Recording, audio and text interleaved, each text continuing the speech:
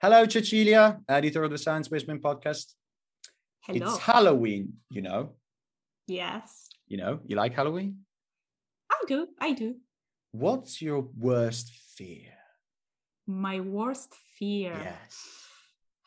The thing that gives you goosebumps.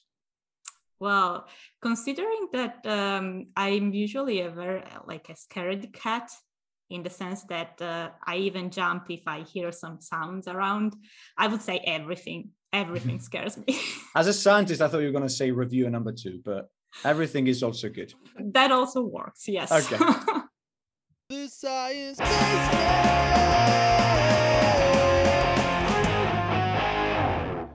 Hello and welcome. You're listening to the Science Basement podcast, a podcast for people who love all things science. I'm your host, Giuliano. And I'm your co-host, Cecilia. And today we prepared a very spooky episode.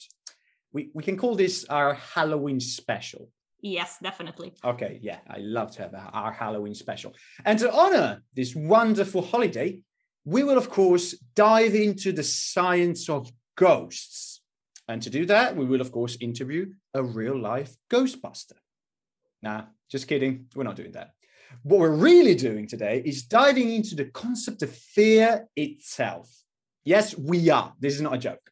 And to do that, we will have our personal fear buster. We have today Anja Zimmer, psychologist and PhD candidate in psychology, University of Basel, Switzerland. Hello, Anja. How are you? Hi, I'm good. Do you want to tell us, what's your background and who are you? How would you describe yourself? Yeah, sure. I mean, you introduced me as a psychologist, meaning I studied psychology. And a fear buster, but yeah. And a fear buster, I'll add that. Okay, so psychologist, fear buster, and doing a PhD in psychology. I'm at the very end of it, actually. I'm going to finish it next year. And yeah, I mean, you introduced me as a fear buster. So my topic is fear, phobias, and a bit of technology as well. Excellent. We love that combination. I mean, not we, me and everyone else. I mean, I guess I don't identify myself as multiple people. We as, I guess, and everyone else. Yes, you can involve me in this. Okay, yeah, right. include me. So you've mentioned a specific word together with fear, which is phobias, right? Okay, this is obviously the main topic of the episode. Can you give us a definition of phobias? What are they exactly? They are one category of anxiety disorders, meaning a fear that is very irrational and like you're really suffering from it in your daily life. And what I'm mostly my specialty, I would say, is specific phobia. So meaning you're afraid of a specific animal or object or maybe even situation.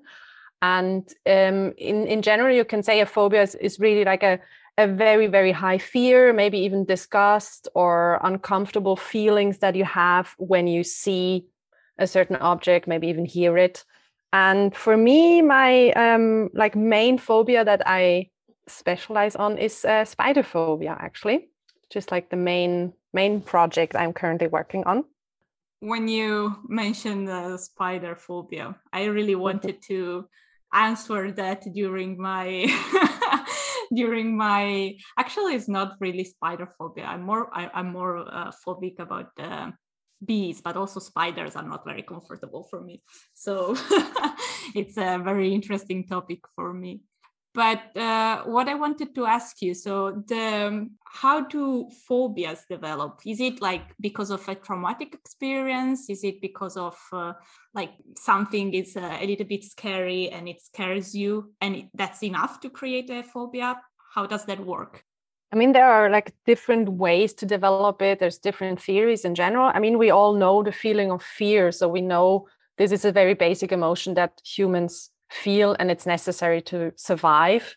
So there is this like evolutionary background to developing a phobia or developing a high fear of something, because it can protect us from danger or harm. So it's absolutely okay to be afraid of specific things.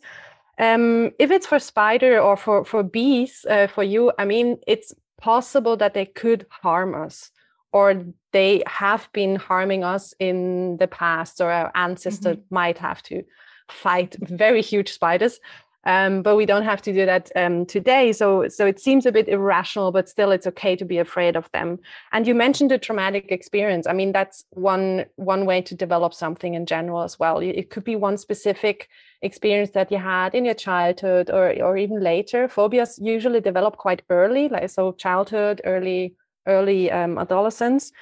But one way, and I think a lot of people don't really realize it, it's very more or less unconscious because you just see it from other people. So you learn and you copy, usually as a child. So maybe one of your parents was very afraid of spiders or snakes or of heights. And you just copied that. You learned this kind of reaction. There was this trigger. Okay, fear is how I can react. And I think that are more or less like the main theories behind how to develop a phobia. And everyone has a different story behind it. If you ask someone, why are you afraid of spiders? Sometimes they have immediately have a story behind of his, my mom screamed when I was 5, But sometimes it's just, I don't know, I just have it since ever. So it's not only pinpoint to one experience. So just to kind of clear my mind here, a phobia is a fear that somehow disrupts your daily life, right? Yeah, it can really disrupt your daily life. I mean, it depends in what severity it is there. It could be just this uncomfortable feeling when you see a snake or are in a height situation, but it could also be that you react panically, that you really you have to leave the situation, and it's really buggering in your daily life. You have all these impairments. Like if it's a fear of animals, probably you don't go outside as much, or you cancel the party in the woods, you cancel the camping trip because you're just so afraid that you might experience something. Or for heights, you don't go on hikes, you don't go in a high building. So it could really affect your daily life, depending how severe it is. And also there's a diagnosis of a specific phobia. So a clinical phobia that you can have, which, it's really a formally diagnosed anxiety disorder, but it could also be subclinical, so just a very fear high, but not fulfilling all the criteria that are out there. Yeah, the way you described how a phobia could just develop, something something happened when you're young, or just heard or just saw someone reacting that way, just reminds me of a kind of, it's not really a phobia because it doesn't create me an issue, but I remember I have this concept in my brain of an event that is quite unlikely, honestly, but in my head is way too likely. And it's the fear of falling from a horse. Now, I don't ride horse very often. And when I did, I actually enjoyed it. But I have this just thing in my head that I really, really don't want to fall from a horse. And now that you mentioned this, I think I just figured why. I mean, I think I had an idea before, but now you kind of prompt the memory, which is that when I was a kid, I discovered that the actor that was acting as Superman, Christopher Reeve, he became paralyzed, severely paralyzed, after falling from a horse. And that shocked me because he was supposed to be the Man of Steel. You see what I mean? And as a kid, that shocked me. And I think that stayed in my brain. If you fall from the horse, you might just get completely paralyzed. I think that just, I think it's just fascinating. Yeah, and honestly, I think it's an interesting aspect that you mentioned, because a lot of the phobias, of course, they're tied to some kind of experience that you had, or a behavior that you show in your daily life. But sometimes it's a lot of imagination. It's like this catastrophe going on in your mind. What could happen? And oh my God, I could die experiencing this high of a fear, or whenever I see a spider, this is the end of my world. So it's a lot about thought processes as well, and what kind of beliefs you have tied to that specific trigger. So yeah, Superman and your horse story, it perfectly makes sense now. Are there specific brain areas that are responsible for the development or the retention of fears and phobias? Or is it just a generalized thing? You can pinpoint it to a couple of areas, but I would say, as always, it's also a generalizable thing. But because it's an emotional thing, mainly fear, it's very much triggered and it just leads to the amygdala, the famous amygdala. And The there's famous also like amygdala. the famous I love amygdala. Yes. No, I mean, just for the audience, the amygdala is this part of the brain that usually controls the fight or flight behaviors. Yeah, exactly. And like all kinds of like emotional reactions. So also there's like two pathways how like we react to something we see with fear, which could be we see it and it like immediately triggers our amygdala. It's like a very direct pathway because we have this learned reaction of, okay, I see something and I react with fear. But there's also like a more, I would say, like more sophisticated way. We see it, it goes to like the back of our brains, and then it goes like taking something out of our memory. It's like, oh, okay, this is a spider. I was once afraid, or I should be afraid, but I'm not. So it's more like a longer process. And then there's like other areas, of course, involved, like a hippocampus or other areas that are needed for like memory retrieval, or conditioning. Like fear conditioning is something that's also very important in phobia development. So like, yeah, you did a behavior a couple of times and you just learned how to react to this stimulus. Yeah, so I'd say that they're more or less like the main brain region that are involved. Of course, a lot of other stuff as well, depending on how you react physically. But yeah, it's mostly like memory and emotion. So at the moment, right today, are there any treatments or anyway, like are there ways through which professionals can try to help people that have serious phobias that actually represent a problem for their lives? Fortunately, there are, yes, but some of them are not very comfortable. Ouch! Ouch! Ouch! It's fear, start. right? Oh, fair point. Fair point. It's not going to be the bowl of cereals. Not going to be comfortable. No. One like very successful and like also standard treatment is exposure. So really just exposure to whatever triggers this fear, and this is really emotionally exhausting because you have to go through the fear and the whole experience. You can, of course, also like work on whatever thoughts you have, like the beliefs we talked about earlier, and that is also part of a training or therapy. So you could go to psychotherapy and talk about how did this fear develop and why and what. I mean, even that clears your mind a little bit. But one of the very effective approaches is to just expose yourself to whatever is making you scared or triggers this feelings that you have.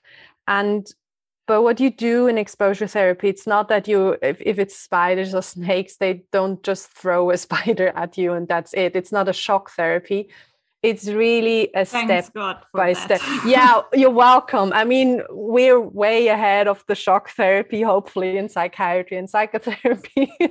So nothing there for the Halloween edition. I'm sorry for that. So no horror stories here. But yeah, what you do, I mean, in the beginning, you have some kind of a, where are you at in your phobia, in your fear of whatever? Should I like just stay with the spiders because I'm so comfortable with them, right? So if it's the spiders, you just have a little bit of a talk in the beginning. Where should we start? And then you start on whatever your level you want to go. It's just looking at the spider in the beginning. And usually what people experience there is the fear goes like up, and they want to leave the situation. It's really uncomfortable, and it gets emotional as well. I mean, people start to cry or to laugh because they don't know how to handle that fear or that feeling. But what happens naturally, if you stay longer in any kind of situation that's fearful but maybe not dangerous, the fear goes down after maybe a couple of minutes, and you have this relief of, oh, I didn't die. I'm still here. So you can't die of fear, right? And then you can proceed. You can go a bit closer to that spider or that snake, and again have this peak, like this anxiety or fear curve, but still realize, okay, there's going to be a plateau and it's not going to increase anymore. And then you can take a step further and further and further. And that's like the whole idea behind exposure therapy, how it looks.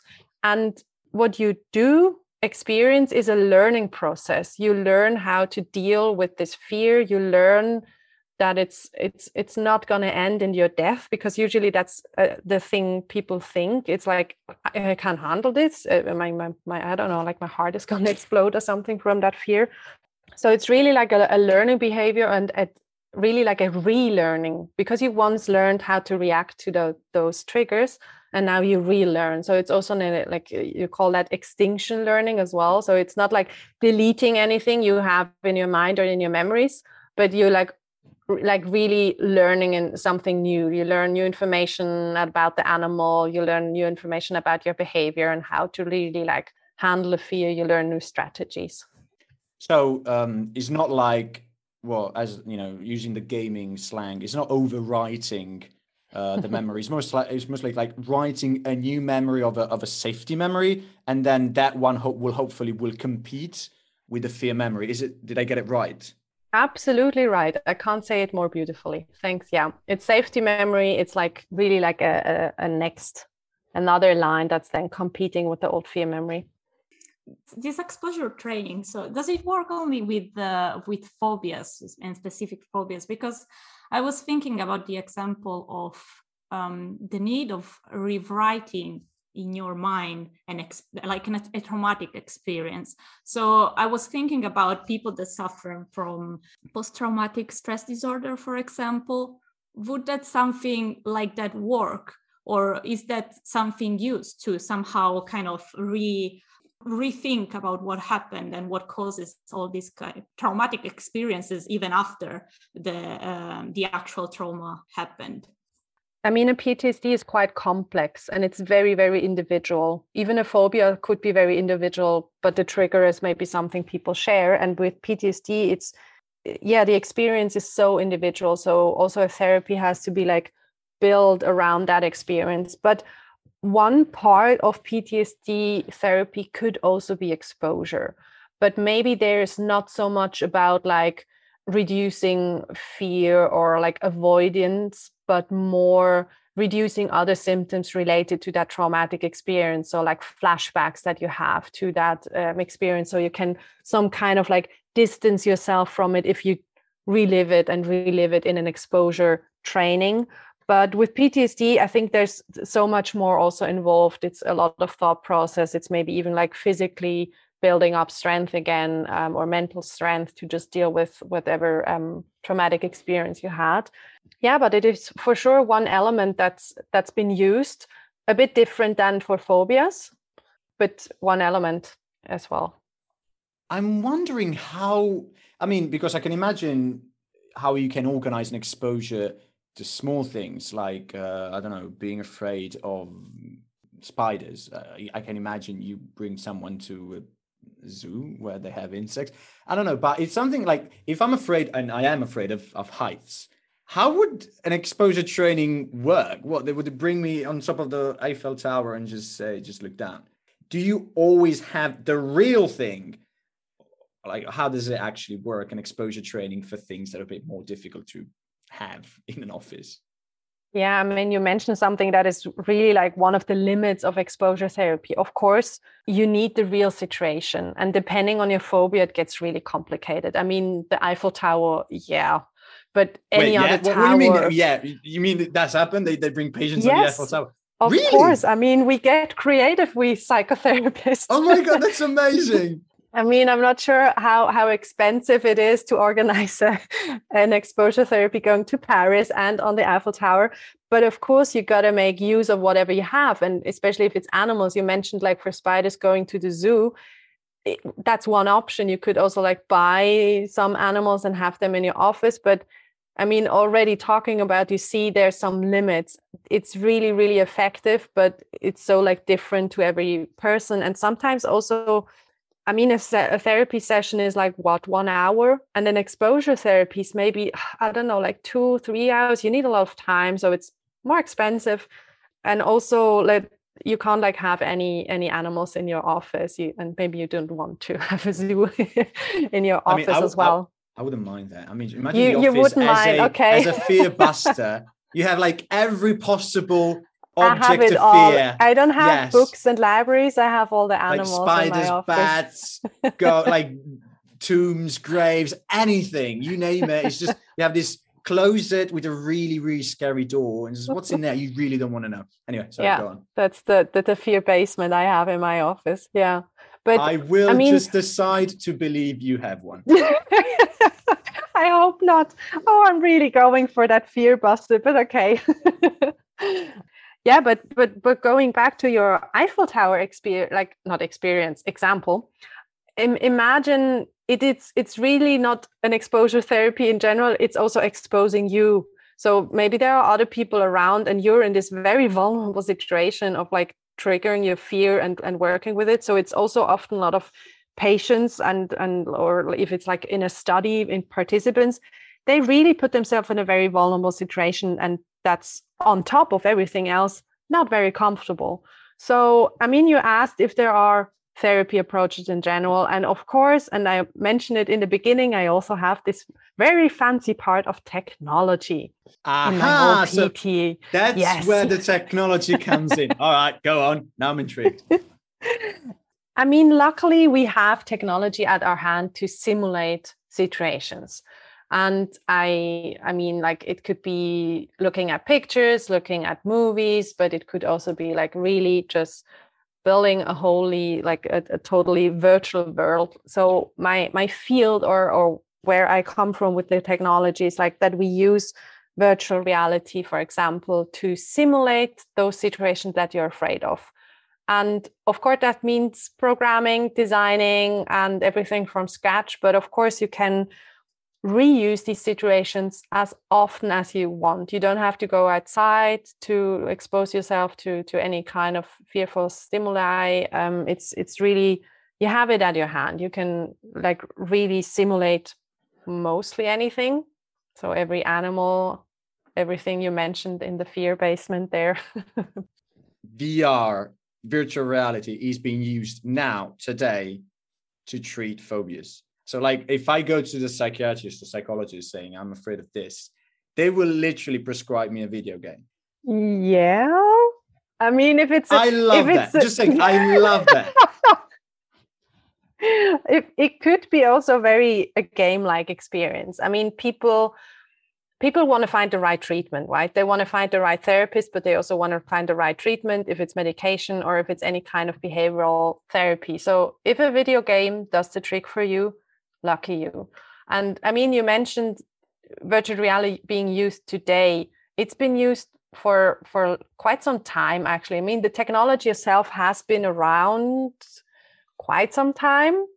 And being used in therapy actually was starting with fear of heights, and then very, very quickly also PTSD for military. They used like virtual reality, like video game styles. Was in the 90s. In the 90s already? That's amazing. So imagine how it looked like then. I mean, honestly, it must have looked awful. If it looked a little bit like the first attempt of virtual reality of Nintendo, I can imagine post-traumatic stress disorder to be triggered by that kind of virtual reality. Yes. So you can first trigger it and then treat it. So just like build your own clients.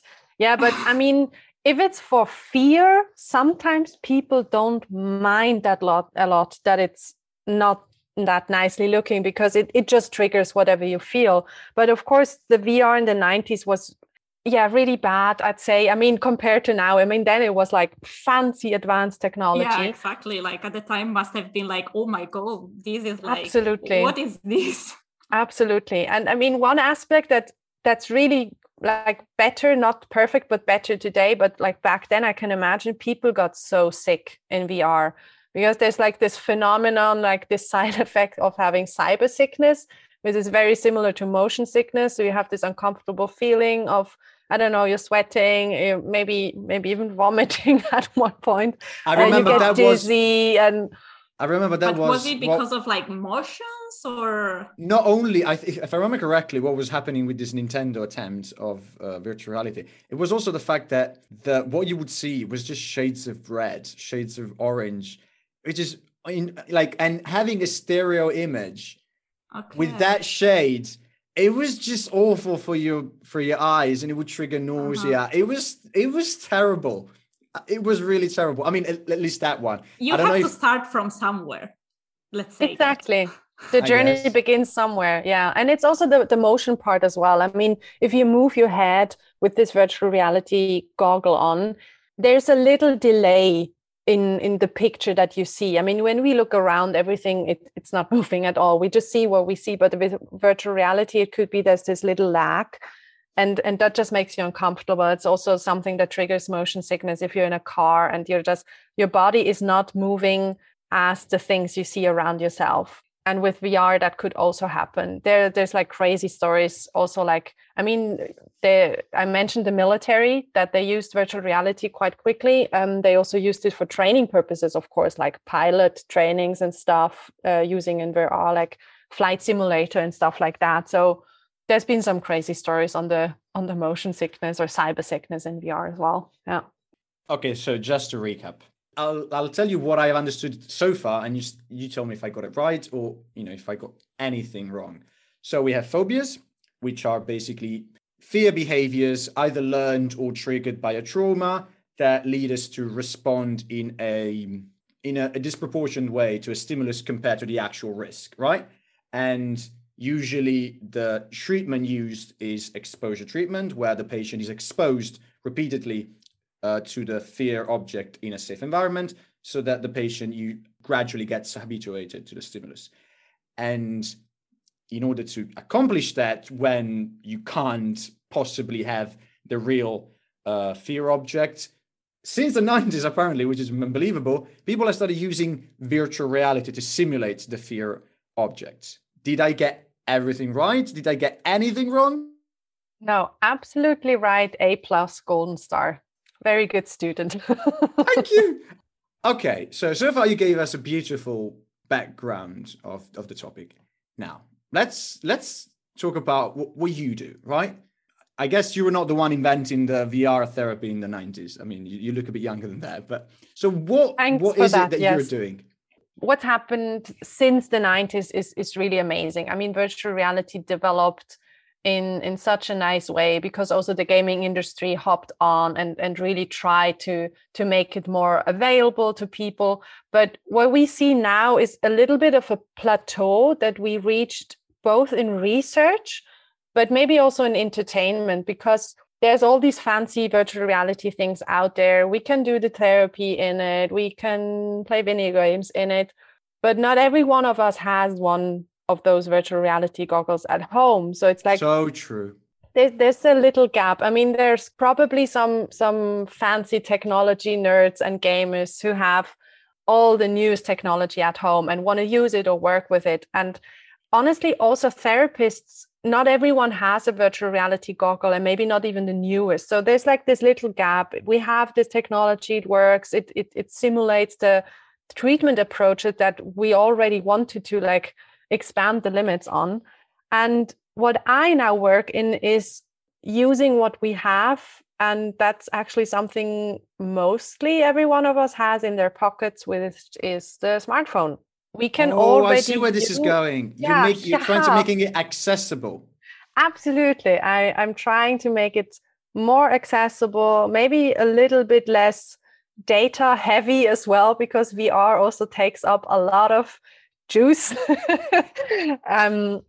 And yeah, there's like this gap of access in the technology and in the treatment. I mean, virtual reality had the idea of making the treated more accessible and more reproducible, but still, like, again, we hit a point where we can see, okay, where's this going now? And yeah, so my field is really using our smartphones, and we already can use smartphone apps with virtual reality. So like just putting your smartphones in front of one of the newest virtual reality goggles, if any, or just having the app in the goggle.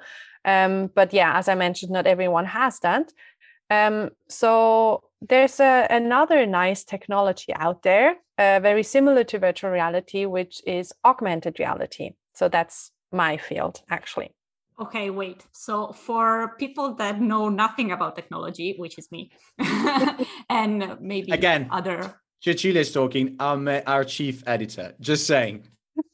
Yeah, well, I'm not very much exposed to gamings and like I would like to, but I suck at it. So it's kind of a one-side relationship. I kind of try, but it doesn't work much. I am not good at it.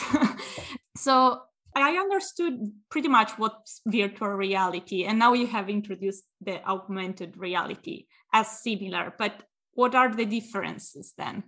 In virtual reality, you can simulate like a whole world. You can program it like a video game, or you can also use like 360 degrees, like pictures or movies to just simulate. And you enter another world, like a virtual world, if you put on the goggles. And with augmented reality, you actually mix what we see now with something virtual. The easiest way to describe it is Pokemon Go. So I think we all experienced the kids running around with the smartphones on the street collecting something. Just saying, not only the kids. I see. Okay, people running around with the smartphones collecting something. And that's what it is. So with the smartphone that we have now, through the camera, we just see our surroundings, and augmented reality means augmenting reality. So putting something virtual in there that is then somehow mixed with whatever we see in our surroundings. And coming back to Eva, what I do with it, of course, I don't project Pokemons somewhere in my therapy, but I do project. Damn it. Yeah, I'm sorry. I mean, if there's a phobia of Pokemons, why not? We can try for that. Yeah, but for me, it's like really just using whatever trigger or whatever stimuli is triggering the fear and having that in augmented reality. So it's a spider, it could be a snake, it could be a bee, and just with our smartphones, that's just amazing what we can already do. We just need the smartphone, a fancy game engine to build something, but then with the augmented reality, it makes it so much more accessible to everyone because you can just have an app. So you're building an app to run a augmented reality version of the exposure training on anyone's smartphone. Okay, Yes, cool. exactly. And how was it? How was it developed? What kind of I mean, I can imagine that you needed a programmer and stuff. So, but I'm very curious because you're a psychologist by training. So, what was your involvement, and what were all the other expertise involved in creating such a cool thing? Yeah, so I am the psychologist in this part. I mean, I don't have any programming skills, and I would love to, but I don't have to. But of course, like building an app that has some kind of a therapeutical approach needs people from many disciplines to work together, because it's an idea that needs so many different elements to just grow on, to become a product. So my part is actually delivering whatever we know from therapy, building up the whole app. I mean, we call it game or gamified app because there's some like gamification elements in there, like we have levels. I mean, we talked about how an exposure therapy is built up step by step. So you approach whatever's triggering the fear step by step. And this app that we build is exactly the same. So you start at a very low level. And if your fear is declining a bit, or you think, okay, I feel comfortable, you can move on to the next level. My job was to write this whole gameplay and just like have the whole idea transferred from therapy to this app. Yeah, and then also actually doing a study on it, because there are tons of apps out there, and a lot of apps also promising some kind of mental health training, treatment, or anything. And so many of them are not tested or not even like developed by anyone who is from the field. So for me, it was really important to have this really like interdisciplinary team, psychologist, programmer, someone from design as well, because I think apps have to look nice, right? Absolutely, absolutely. And one special element that I would love to mention is also implementing someone, or like including someone who has this fear, who can really say what is working and what not, what is triggering the fear and what not. And I found myself in the special situation that I could be the psychologist and I can be the one who is, or at least was, afraid of spiders, because I had a like really terrible spider phobia myself a couple of years back. And I did a lot of exposure, not with a therapist, but on my own. I guess because I didn't want to pay for treatment or... Wait. Now I'm curious. What do you mean you did yourself exposure to spiders? Is it okay to ask? Yeah, it's okay to ask. And I mean, it's a perfect Halloween question, I would say, because... Exactly. I know. Yes, that's yeah. right. I collect, or I ask friends to collect spiders so I can approach them in a glass or a box or whatever. Or I just went with someone to the cellar or to the garden. I watched tons of spider videos, which really grossed me out a lot. I am strong willpower, I would say. Just the fact that you decided to do it yourself. I think I started working in a project where we use virtual reality to treat phobias in my master's. And when they said, it's going to be spider phobia, by the way, I was like, okay, I have to quit. I can't do this because emotionally, I can't do the study. I can't be around spiders or virtual spiders. So I think I just got very interested in the field again and very ambitious. Like, this is really buggering me. This is really annoying. And I have to quit a master project that I'm really interested in. So it was actually like affecting my study. So I think if it would have been snakes or anything else, I would have been fine. But it was spiders. So that was for me like one of the first really like a realization of, okay, what can one do about it? And I think that also got me interested and still ambitious to develop stuff like that for other people as well. And having gone through exposure on my own, I also did group seminars with other people, all exposing ourselves to spiders. And it's also very freeing, this whole process. It's very relieving and rewarding once you overcome your fear. So there's also nice aspects to it, of course. Is this the kind of story where it ends as you, like, with you becoming the spider master or something? That maybe spider woman. But that implies you've been bitten. Maybe to make it more romantic, like being kissed by a spider or something. Oh, that's nice. Is that maybe more nice? Okay. Nice. Because they're nice animals too. I mean, they don't look very nice. And they catch mosquitoes a lot. And they catch, that's right, yes. They do have their role in our environment. I mean, of course, they look nasty. They make funny movements. This is also why we're afraid of them or disgusted with them. They move very weirdly. They have 8 legs and 8 eyes. That's not very appealing to us human beings. That's true. They do have their role and they're quite fascinating animals, I have to say. Not that I'm always fascinated by them. but now you are 100% cool with them. I'd say there are a couple of spiders that still gives me a bit of a racing heart whenever I see them, but I can approach them, take them out, whatever. I also had just a couple of weeks ago a live tarantula on my hand. So that was an absolute milestone. Okay, so I think we drifted a bit because your story, like your personal story, was so interesting, and I think that's also the beauty of the storytelling in science. Like, you just gave us a beautiful insight on your personal motivation for doing this. Let's go back now to your actual work. So, can you just give us an idea of how the app works? So, I download it, and then what happens? What do I see? Like, how does it work if I use it? So, in the app itself, there's really only the exposure part. So, there's no test, do you have fear or something? But what we build in is a little test. Do you react with fear to this virtual spider? Because it could be working or not. As I mentioned, like, there's always a treatment for every patient or person. So the app is built like you can download it for free, and there's like 2 tests, a gentle one and a scary one. So for the brave ones, do the scary one. For the ones who know, okay, I'm afraid of spiders, do the gentle one. And then you can really see, okay, do I react with fear and disgust? And when you think, okay, this is something for me, I could really do some self-exposure, or maybe take this app to my therapist as well, or try it with a friend, which we really recommend if you have a high fear of spiders. You can buy the training within this app that we also tested in a study, which was effective, by the way. Oh, yeah, that's right. Just having a bit of a sciencey fact there as well. That's right, because you mentioned you did test it. Yeah, we really wanted to test it. As scientists do. Yeah. And so the result was good, was successful?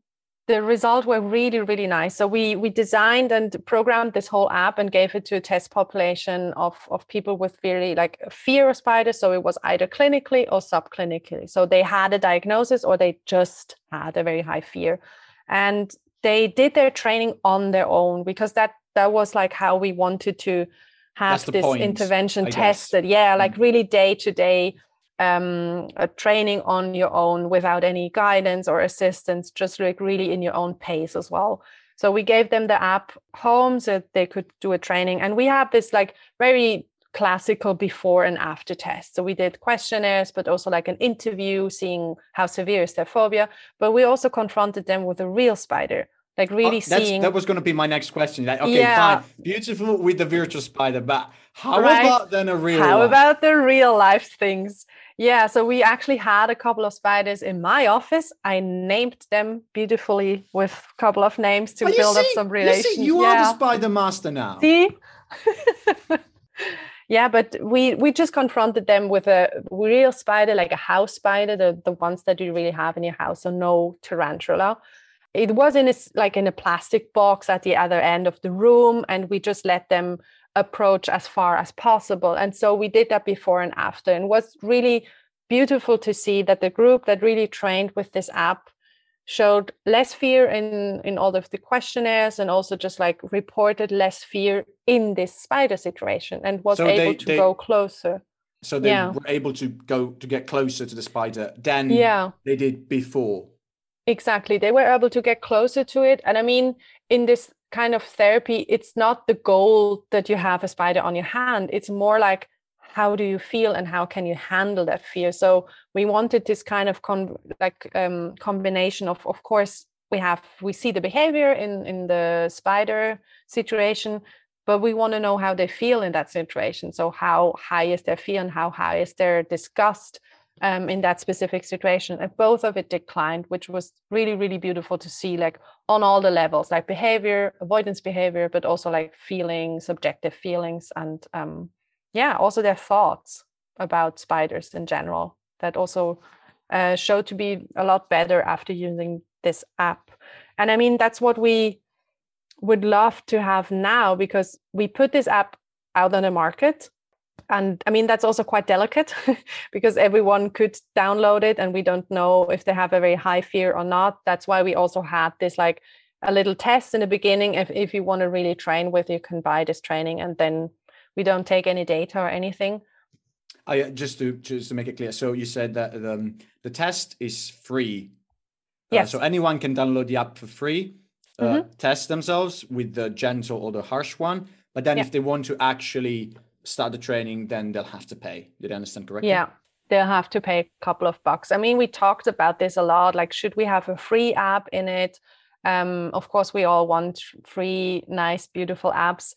And for now, we thought it's also maybe one level of professionality to have it. Like, it's a tested training. It's really supposed to help people overcome the fear, and it shouldn't be just like a prank game app or something.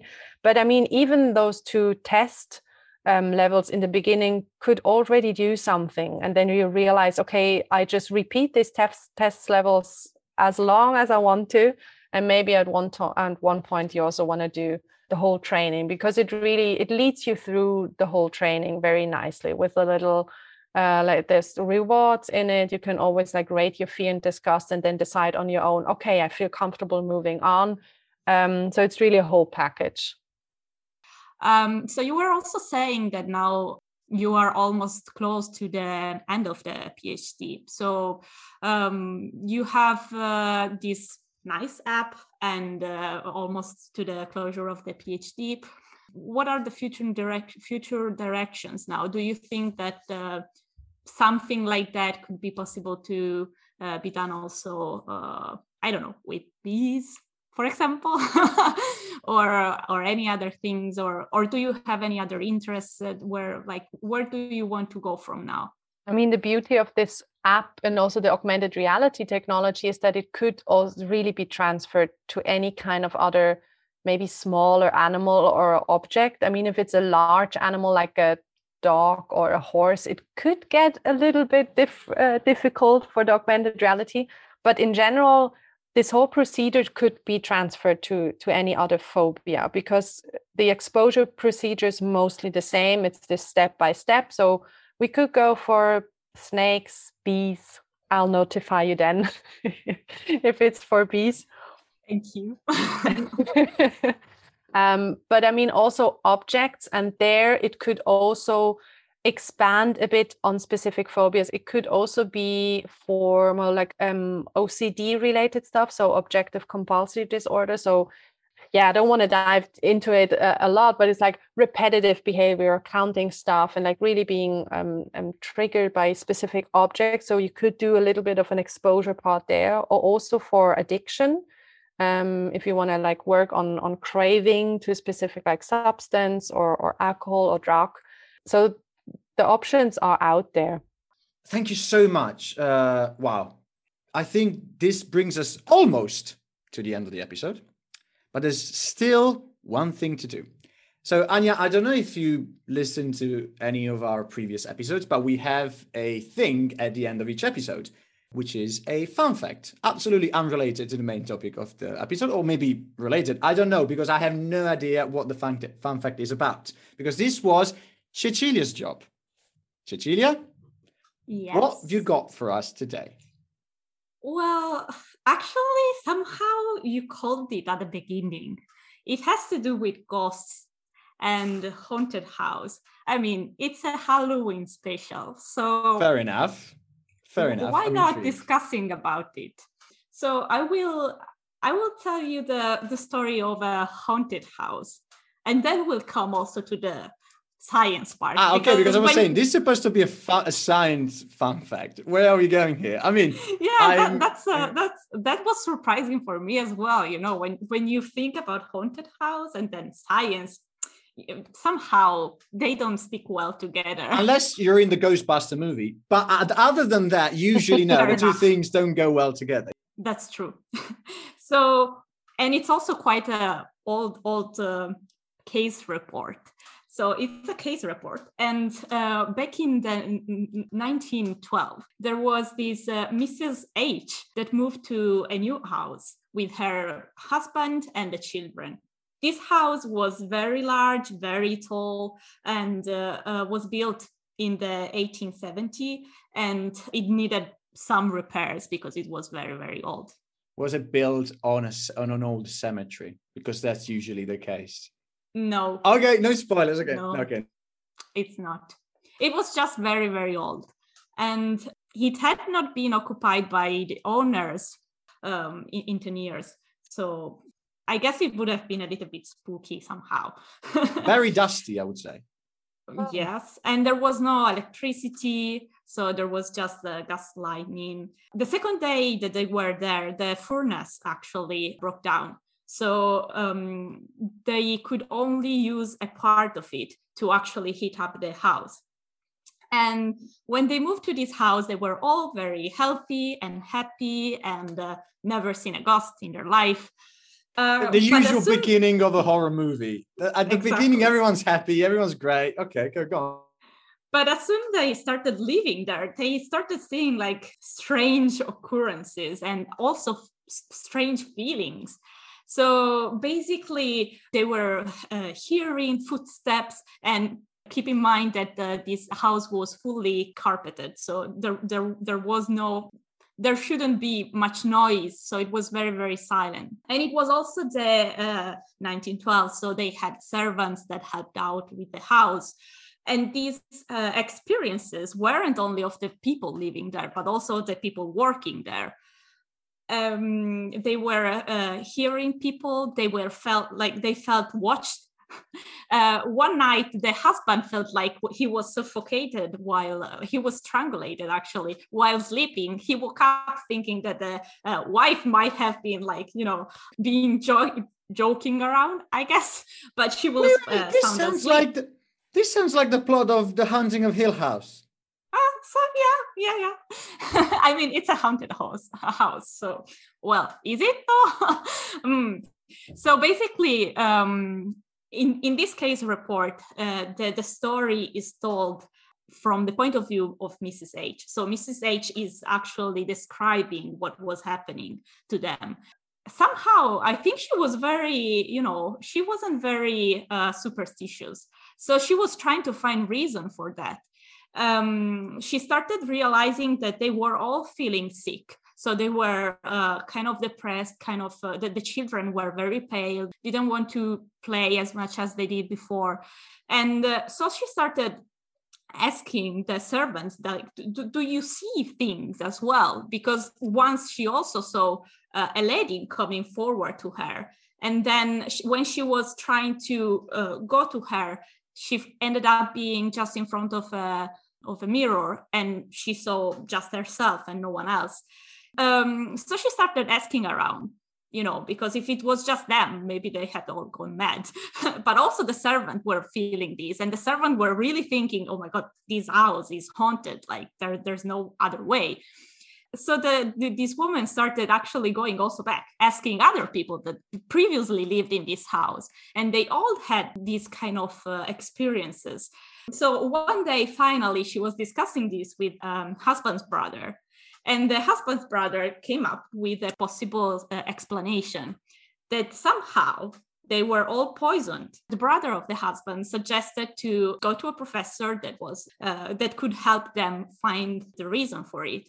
And after going through the whole house, finally they ended up checking the furnace. And basically what was happening is that because of the burning, fumes of carbon monoxide were being released throughout the whole house, and they were indeed poisoned. And why is it a case report? Because actually this was explained further, like it was proved further by the fact that the mom took the youngest child to an ophthalmologist. And because the child was having vision problems. And what they indeed found was that basically the vision fields were very much restricted.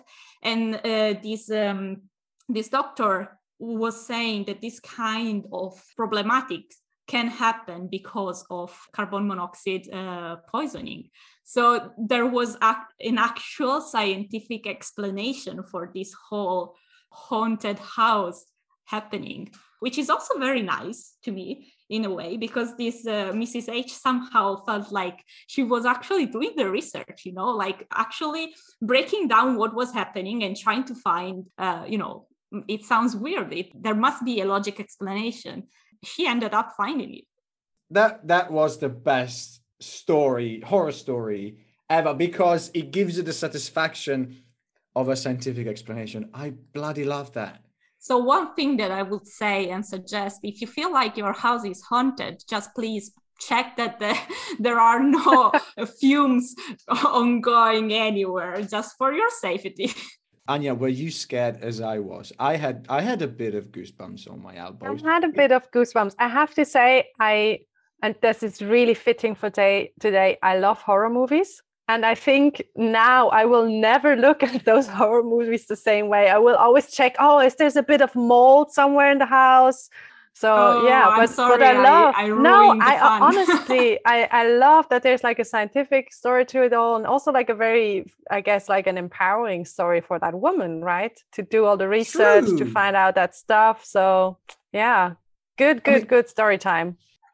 Well, thank you so much, Cecilia. That was just the perfect fun fact for today's episode. That was amazing. I'm glad you enjoyed it.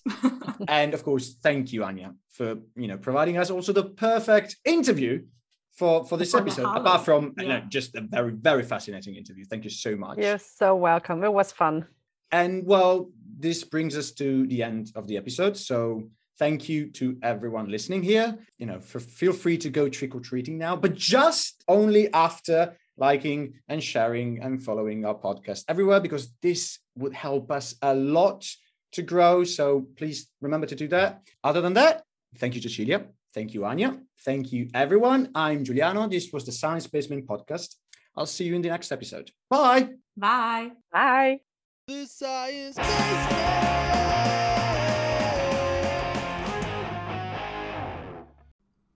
If you liked this episode, give it a thumbs up, rate us on the podcasting app of your choice, and don't forget to share it with your friends. This podcast was produced by the Science Basement, a science communication organization based in Helsinki, Finland. If you're interested in getting involved or being interviewed, get in touch at podcast@thesciencebasement.org.